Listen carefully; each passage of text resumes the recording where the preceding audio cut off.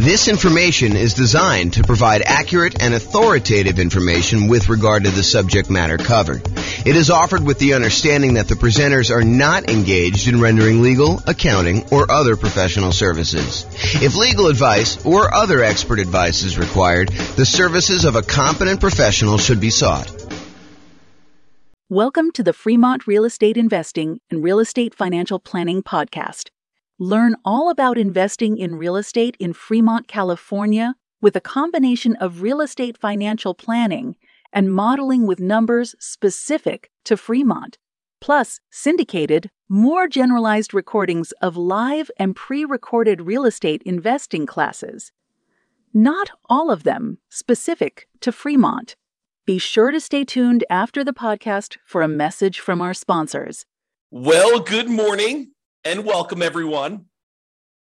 Today we have a really cool class. I think you're going to like this one a lot. So today we're going to go over Deal Alchemy. It's the first class in our series on Deal Alchemy, where we're going to be going over how to manipulate the returns you're getting on an investment property, a property that you're buying for investment, a rental property usually, and how do we change where the returns are coming from. And this really comes from the desire for most real estate investors to emphasize cash flow.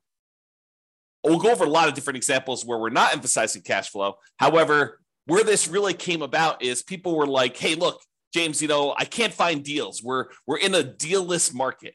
I'm not able to come up with deals that make sense to buy. And I'm looking at deals every day and I'm thinking to myself, this is not really a deal-less market. So I don't know why you're struggling to come up with deals. And then they'd explain to me that they're really emphasizing cash flow and they only wanted cash flow. And so we've come up with a bunch of tools to help people with cash flow, including the 88 strategies that we have to improve cash flow. But there's also this other way of manipulating where the deals come from. And today we're going to talk about one example of that. We're going to talk about Deal Alchemy and specifically using lease options in order to improve cash flow. And you'll see exactly what I mean when I get into the examples. But first, what does alchemy even mean? It sounds like this turning lead into gold with like chemistry sort of feeling, and it does have a use in that. However, what alchemy actually means is a seemingly magical process of transformation, creation, or combination.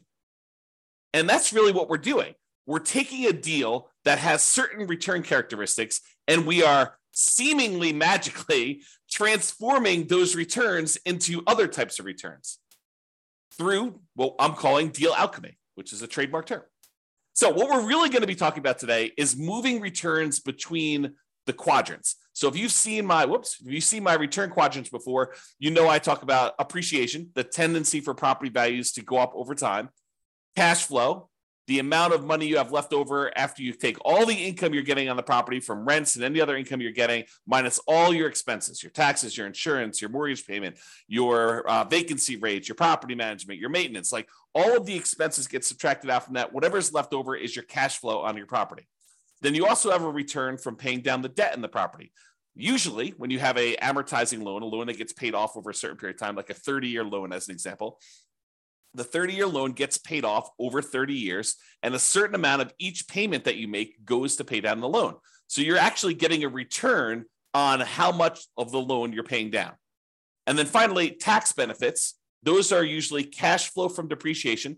When you own a rental property, you can usually depreciate the cost of the building, not the cost of the land. You can depreciate the cost of the building over, for residential properties, 27 and a half years. And so you get this tax benefit by owning these rental properties. And that tax benefit we can measure, and we can say that's part of the return you're getting by owning this rental property. All four of those, plus the return you're earning on the reserves you need to set aside in order to buy the investment property, are all of the returns you're getting by investing in rental property. And what we're going to talk about today is how do you move returns between these quadrants, especially for those that want to really get more of the cash flow part of the return. Okay. So oversimplified lease options. So I'm going to use an example of a lease option, someone who is buying a property with the intention of leasing it to somebody and giving them the option to buy it from them later. So you give a tenant buyer. A tenant buyer is someone who is a tenant on the property, but ultimately they're going to become a buyer of the property from you. Okay. So you're going to give a tenant buyer the option to buy the property from you for a fixed price. So here's where we're moving the returns around. What we're saying to them is, look, we are going to set the price today for you to buy the property anytime in the next year or 2 or 3 or whatever it is. And so what we're going to do is we are going to limit the amount of appreciation we can earn on a property. And in a lot of cases, we will lower the amount of appreciation we could get on a property. Okay. So for example, let's say we say to the tenant buyer, you've got this $400,000 property. I will allow you to buy the property from me anytime in the next year for, let's call it $410,000. Okay. So now we've limited the amount of appreciation we can get on that property to $10,000. We've traded appreciation for the other benefits we would get by doing a lease option. And you might say, so what do you get by doing a lease option? Well, in a lot of cases, when you do a lease option, you get improved cash flow. A tenant buyer coming in to rent the property is usually going to be paying on the higher end of the rent range, and sometimes a little bit more. Okay. So let's say rent on the property was normally, $2,000 a month. And let's say really the rent was a range, because that rents are not exact, right? Rent is not always $2,004.37. It's, on a bad time of year, maybe it's $1,800 a month for a $2,000 a month property. And maybe during a good time of year for the right tenant coming into the property, maybe it's $2,200 a month. And maybe the range is, most of the time during the year, somewhere very closely between $1,900 and $2,100. And so that rents are this range. And when you do a lease option, we tend to be on the high end of the range. So instead of getting what we thought might be $2,000 a month on this property, maybe we're getting $2,100 or $2,200, or maybe an extreme example, maybe we're getting $2,300 or $2,400. Okay. So in this case, with the oversimplified lease option example, we are getting a tenant buyer to come in to buy an option from us, because you're going to pay for it. We're going to talk about that here in a second.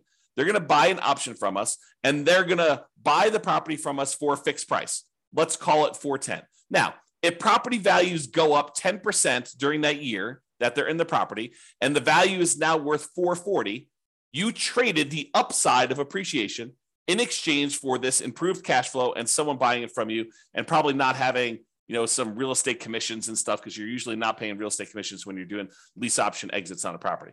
And sometimes the tenant buyer will pay the closing costs. It's all negotiated. Okay.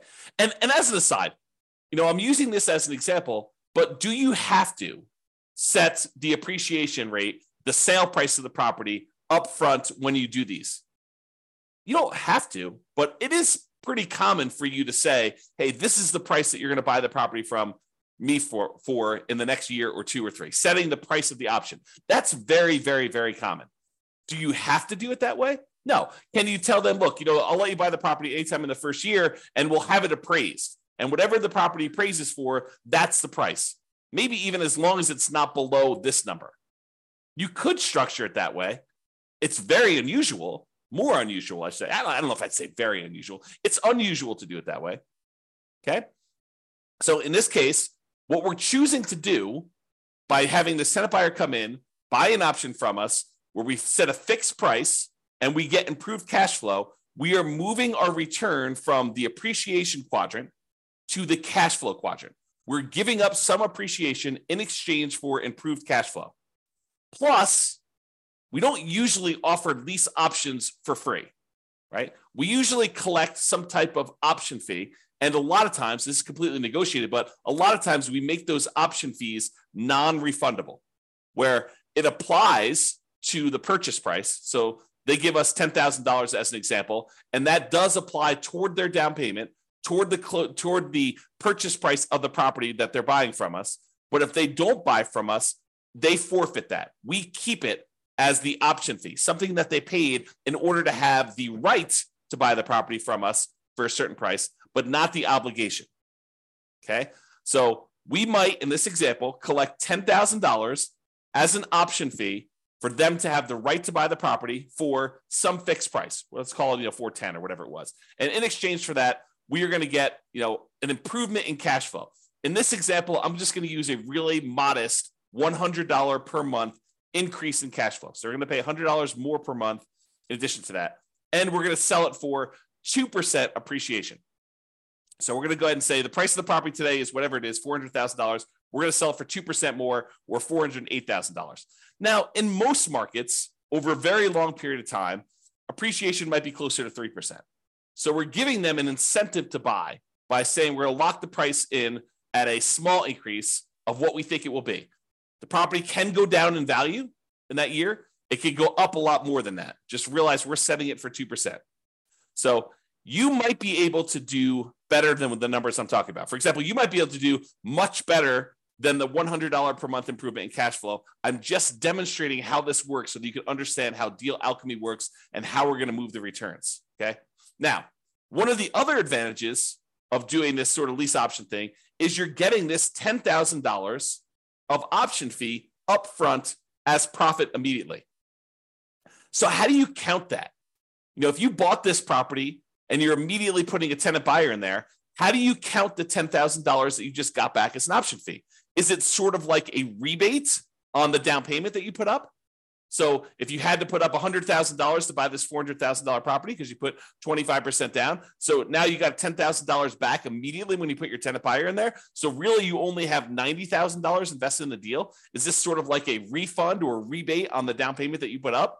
You could think of it that way, and you could calculate your returns as if you had $90,000 in the deal because you really put out 100, you got 90 back almost instantaneously. So you only have $90,000 plus some closing costs plus your reserves, like all that other stuff. You can calculate it that way, or you could say, "Hey, look, this $10,000 of profit that I have immediately, that's cash flow."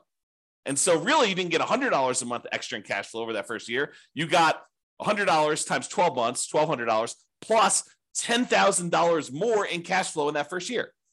But really, it's not cash flow because that's part of your profit. You've given that up because that does count as part of the purchase price that they have on the property. Okay.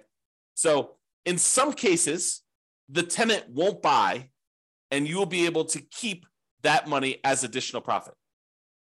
I'm not going to get into all the complicated math of, how do you calculate this if only 1 out of 4 or 1 out of 3 of the tenant buyers actually cashes you out, which probably isn't too far off from reality, in any given market at any given time, and depending on how you set up your deals. But, not every one of them will buy. I think we give them every opportunity to buy, and we want to set up a deal that is win-win where we actually expect them to buy, where they're going to likely follow through and do the deal. We don't want to set someone up for failure by putting them into a property where they're never going to buy it.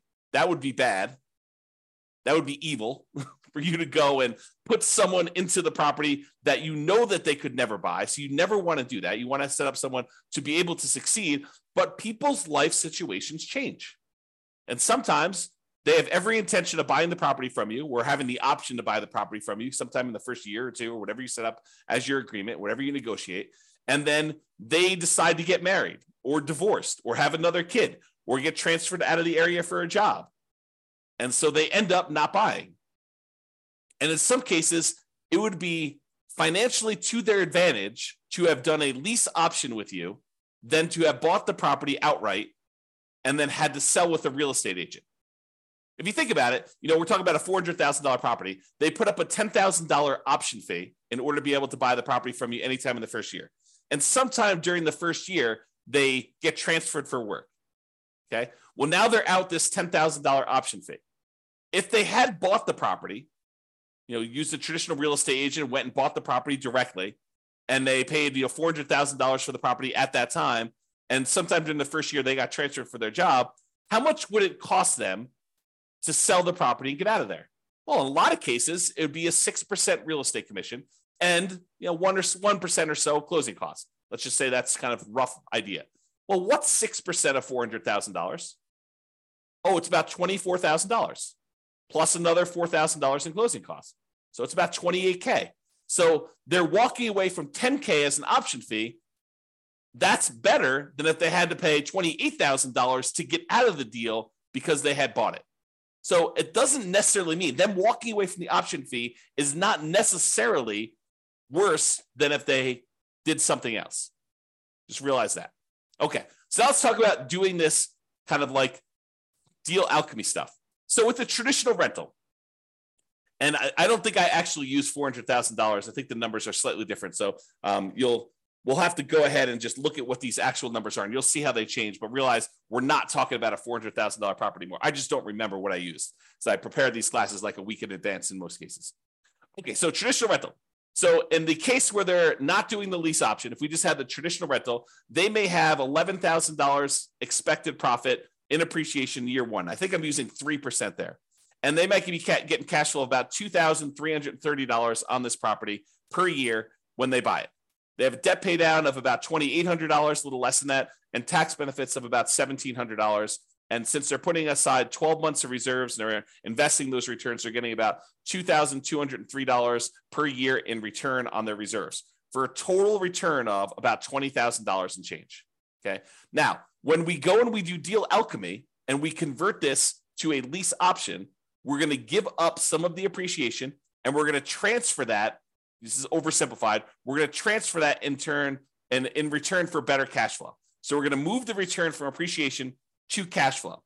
And when we do the lease option, if we cut ourselves off and say, look, we're going to sell this property with a 2% appreciation rate, then the appreciation goes down from $11,000 to $73,338.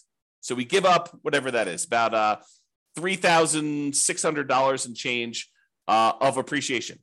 In exchange for, in this example that we said, we're going to get $100 more per month in cash flow. So our cash flow went from $2,330 to $3,308. So our cash flow return improved, but we gave up appreciation for it. Now realize, I want to point this out to you because this becomes a point of confusion for a lot of folks. These are not one-to-one trades. It's not like for every dollar of appreciation that you give up, you get $1 in cash flow. In this case, it's worse, right? We're not getting $1 for every dollar of appreciation we give up. You could try to structure your deal such that they're dollar for dollar, but in the practical application of this, it's very difficult to do that. Okay. And because other things change, which you'll see. Okay. So we're giving up some appreciation, getting better cash flow. So the total return we're getting, and in this case, I assumed your debt pay down and your tax benefit return are identical for now. You'll see that they change a little bit later. So when we talk about the total amount, before we were making about $20,023 return from doing this deal. Now we're only making $17,336. But the characteristics of the deal have changed. You know, we got $10,000 upfront as an option fee, which is not shown here. We got, instead of getting only $2,330 per year in cash flow, now we got an extra $100 per month in cash flow, $3,308. So our cash flow is improved. And the appreciation, which you don't usually see until the end, got declined. I mean, it got reduced. Okay? All right. I guess I have a note here. Collect $10K option fee, increase cash flow by $100 a month, sell for 2% appreciation. So that was what I had on there. All right. So oversimplified lease option. Now what we're going to do, we looked at the dollar amounts of returns. Now we're going to look at how this impacts the return on our initial investment. Okay. So before we were making 8.97% from appreciation in the first year. Now we've reduced that down because we're only seeing a 2% appreciation rate. We've now reduced that down so that we're only earning a 5.97% return on our money from appreciation. And cash flow, we are earning 1.8% return from cash flow, your cash on cash return on investment. Now we're earning 2.6%. So cash flow is increased as a return. And our overall return, when you take into account appreciation and cash flow and debt pay down and the tax benefits and the return from reserves, went from 16.24% to now 14.04%. So in this example, using this type of deal alchemy, because we are emphasizing cash flow and we're trading appreciation for the benefit of cash flow now, we've reduced our return from 16.24% to 14.04%. So we've overall reduced our overall return, but we've traded this for improved cash flow and moving some of the profit to the front of the deal by collecting that $10,000 option fee. Okay? Now, When you think of that $10,000 as being a rebate on your down payment, it impacts other parts of the return. It impacts like how much the percentage of return is, because now you have less in the deal. Instead of putting $100,000 up as our down payment, now maybe we only put $90,000 up. Okay. And so you can look at that and see what the return is. So for example, now we traded appreciation for cash flow, tax benefits, and debt pay down. We've kind of moved this return and exchanged it for these other three areas. So the overall appreciation went from 8.97 down to 6.45. And the cash flow went up from 1.8 to now 2.81. And the tax benefits went from 1.38 to 1.49. And debt pay down went from 2.29 to 2.47. So what we did is we traded this appreciation because we took that $10,000 option fee and we looked at it as if we had gotten a rebate on our down payment. That's how we decided to apply that $10,000 option fee. And you could choose how you want to apply that. You know, when you do your calculations, you could say, this is really a refund of my down payment, or you could look at it and say, this is cash flow, which would really improve cash flow a lot more than $100 a month, right? So you can look at all those. So the overall total return, looking at appreciation, cash flow, debt pay down, tax benefits, and reserves, went from 16.24 to 15.17. So it did impact our return. Our return overall went down. Cash flow went up, and the tax benefits, which is cash flow from depreciation, went up. So the amount of money we're receiving upfront definitely improved, but overall, the profitability of the deal actually went down. Okay? Now, what if we, did I do this right? Yeah, okay. Now, what if we went and we were able to negotiate and get them to pay $200 a month instead of an extra $100 a month in cash flow? Well, that cash flow now went from $2,330 to $4,276. And the amount of return we were getting overall went from $23 to now $18,313. We still had that same decrease in appreciation. This is the oversimplified version. We went from appreciation of $11,000 and change now to $7,338. And our cash flow now improved by about $2,400 per year, $200 a month instead of $100 a month. And so the overall return went from $20,023 to $18,313. So still a lower overall return, but now we changed the characteristics of the investment we do deal Alchemy into a better cash flow type return. Okay? And this just shows you the return on investment. So the return on investment, when we get this $200 a month in cash flow, we went from 1.8% cash on cash return from cash flow to 3.38% return from cash on cash. Okay, so that's how it improved. The overall return, though, still went down. We went from 16.24% from all areas of return to now 14.82% by getting $200 a month in cash flow. And again, this does not take into account that $10,000 in option fee. Okay, if we apply the option fee, it would be very different, just like it was before. All right, this is just a chart. I'm not going to go over this, but this shows you how each of the four change. So this is the traditional rental. This is the lease option with, I think, $100 a month in cash flow. This is the one where you apply the $10K option fee as a discount as a rebate to your down payment. And then this one is the lease option where we get $200 a month. And it just shows you the overall returns up here. And then each one of these breaks down the return. So this is the blue one is the return from appreciation, just like it is in these charts. The green ones are cash flow. Red is debt pay down. Yellow is cash flow from depreciation. And the gray area is your return on your reserves. And you can see how these change depending on which way you do it. Okay? So, in conclusion, you can utilize deal alchemy to modify where the returns are coming from. One example is using a lease option, where we've now traded appreciation for some option fee up front and improved cash flow in most cases.